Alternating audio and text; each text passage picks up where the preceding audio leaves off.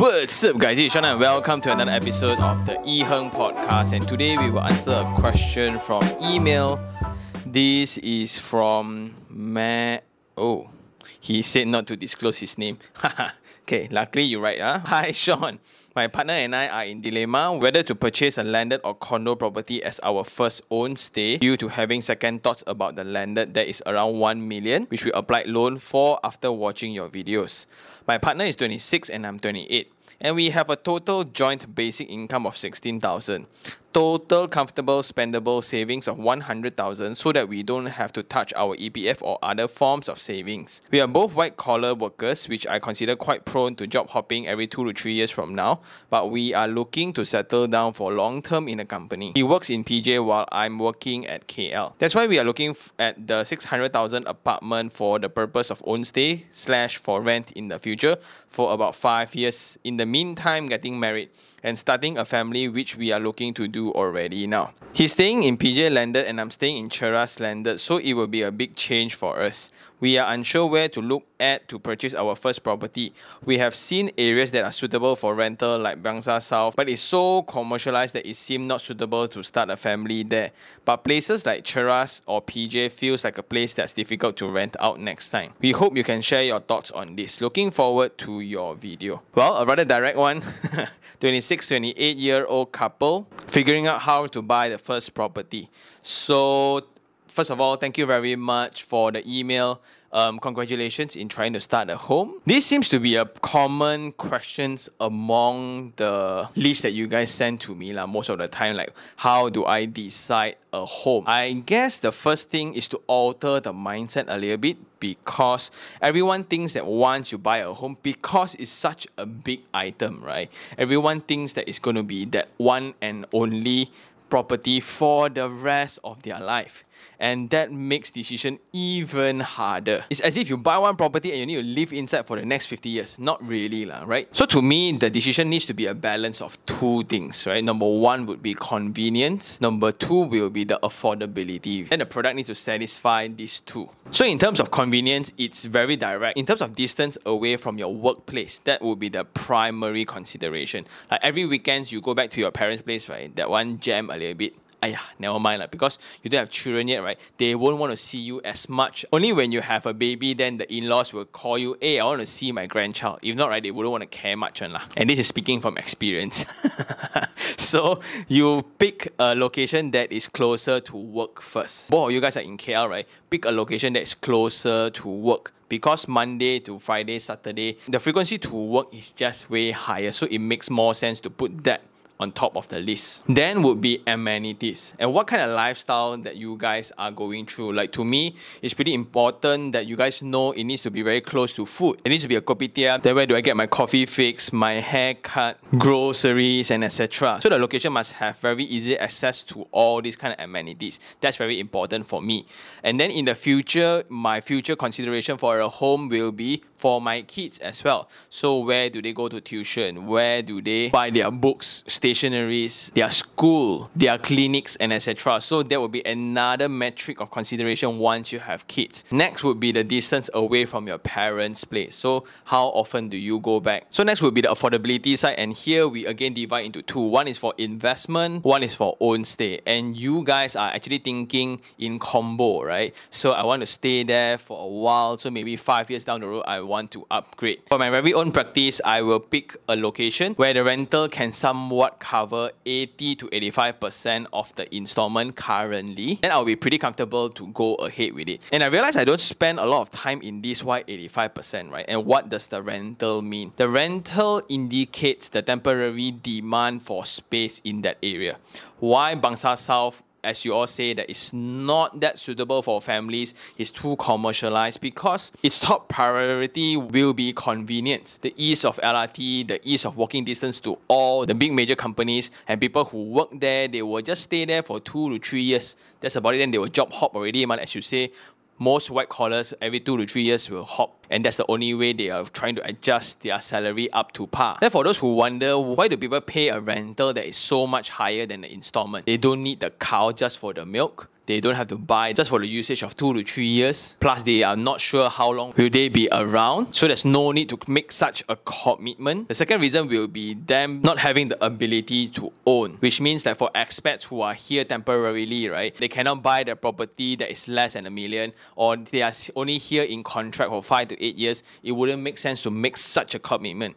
So these are the areas where the rental will be higher than installment because of the high temporary need.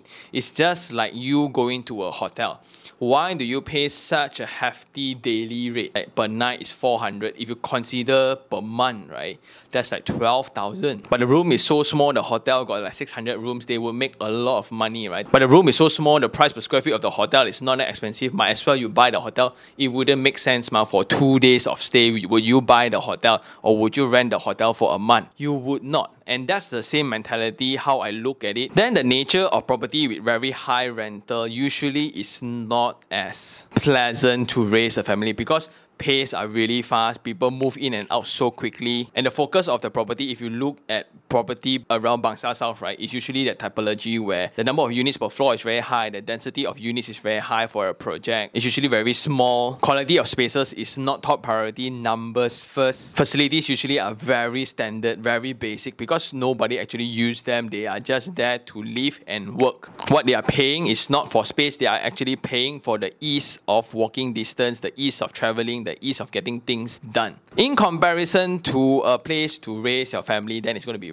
really different, right? So when a family choose a place to reside in, facilities matters, amenities matters, the feel matters, the view matters, the ceiling height matters, number of room matters. So it's a whole different set of consideration. So in balance to have both in your favor will be the current rental rate can cover up to 85% of the installment. Because 5 years from now, if you want to upgrade, most of the time, it's easier to exit the property. Either you want to rent it out or you want to sell. Because it's pretty common where a lot of people buy a home, let's say a landed terrace house, they put in a lot of renovation work into it. Then 5 years later, somebody in the family gets promoted and the whole house needs to move out, right?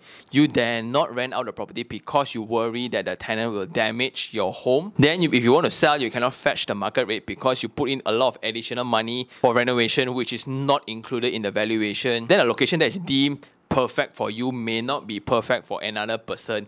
Therefore, there will be a mismatch of pricing versus expectation. Hence, these people will then struggle on paying the installment for this house because either they rent out, it's going to be too low. The selling price for the property is not valid because they are making a loss. The asking price may not even match the amount of loan they still owe the bank. Plus, they don't want to cut losses because of the romantic living of, oh, this is my first home, is for us to raise a family. Then they need to pay for another property's rental just to stay closer to one of the workplace. And then that's the nightmare lah. So here you rent, here you still need to pay installments. So ultimately then you feel like, why am I paying so much money every single month? And a solution to that will be the 85% rule. So those are the criteria I adopt for a project that I choose to call home lah, right? Plus it's temporary. So I do not encourage anybody to buy your dream home as your first property. So let's say like husband and wife, right? You guys are earning 16,000, seems a lot, and a 1 million property then seems logical because a 1 million property now you pay around 3,500, 3,800 a month. And again, 100,000 in savings also seems a lot, which is well done. You guys fulfilled the criteria of 6 months emergency fund and surplus some more. But if you were to go to the 1 million house, the renovation will just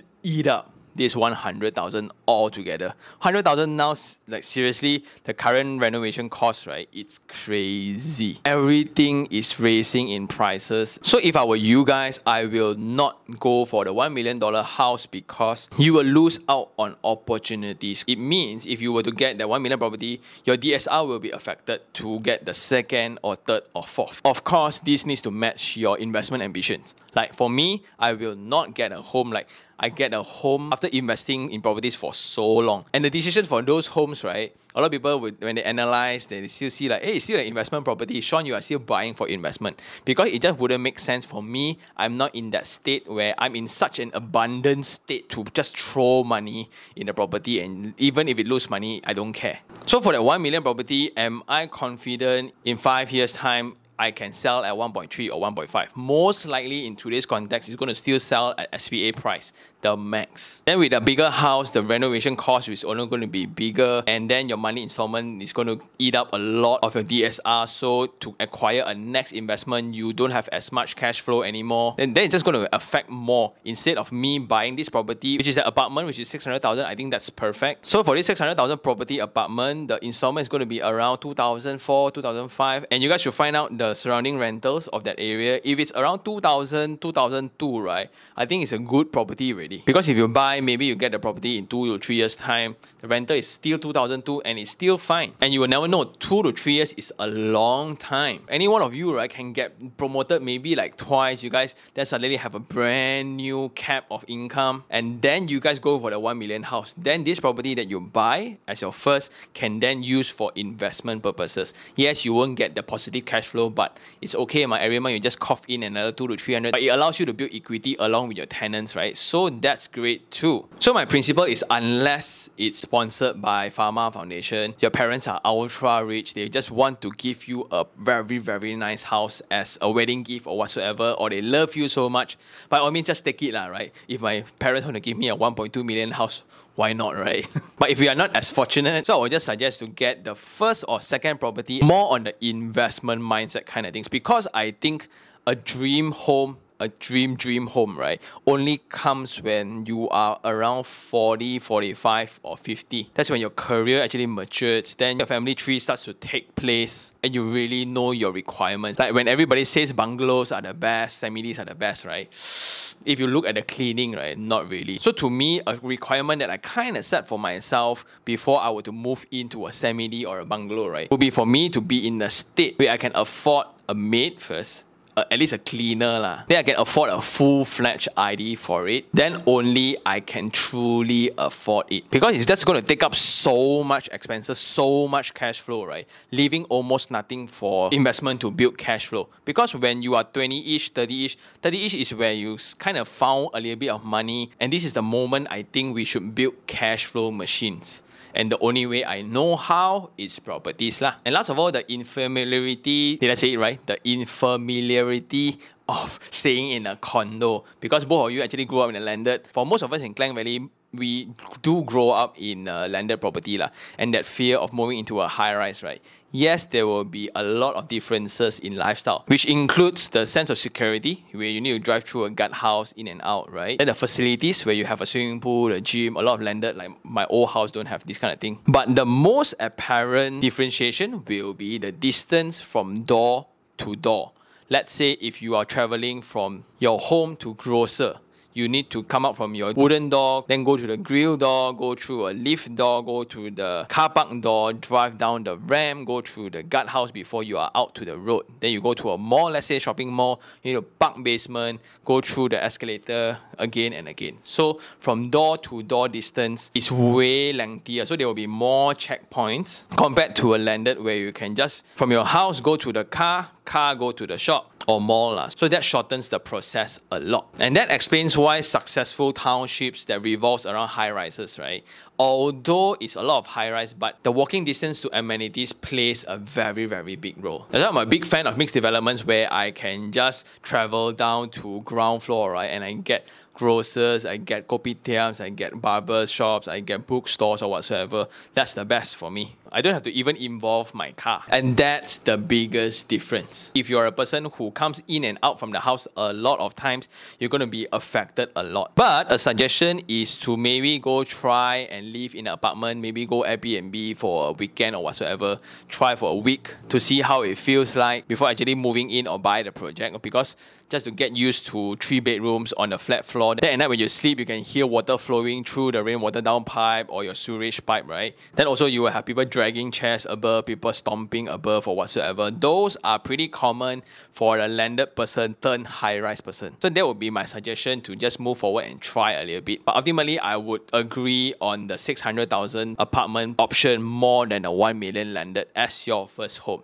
Don't overspend on your first home because life is pretty long. along, there's so much more things to pay for, especially for property. So don't always imagine that you will buy one property and that's set for life. Not really. So build the first property, then until you reach a certain maturity, this one starts making money, get a second one, then your first baby came out, you kind of raised already, so then only you move to a bigger house. And that's where you can really afford a home, where you can spend for comfort, for lifestyle, or whatsoever. That's my take. And with that, thank you very much for the email. And for those who still have any questions regarding real estate, do just email me at taniherng@gmail.com, or you can just DM me on Instagram, and I will see you guys on the next one. Ciao.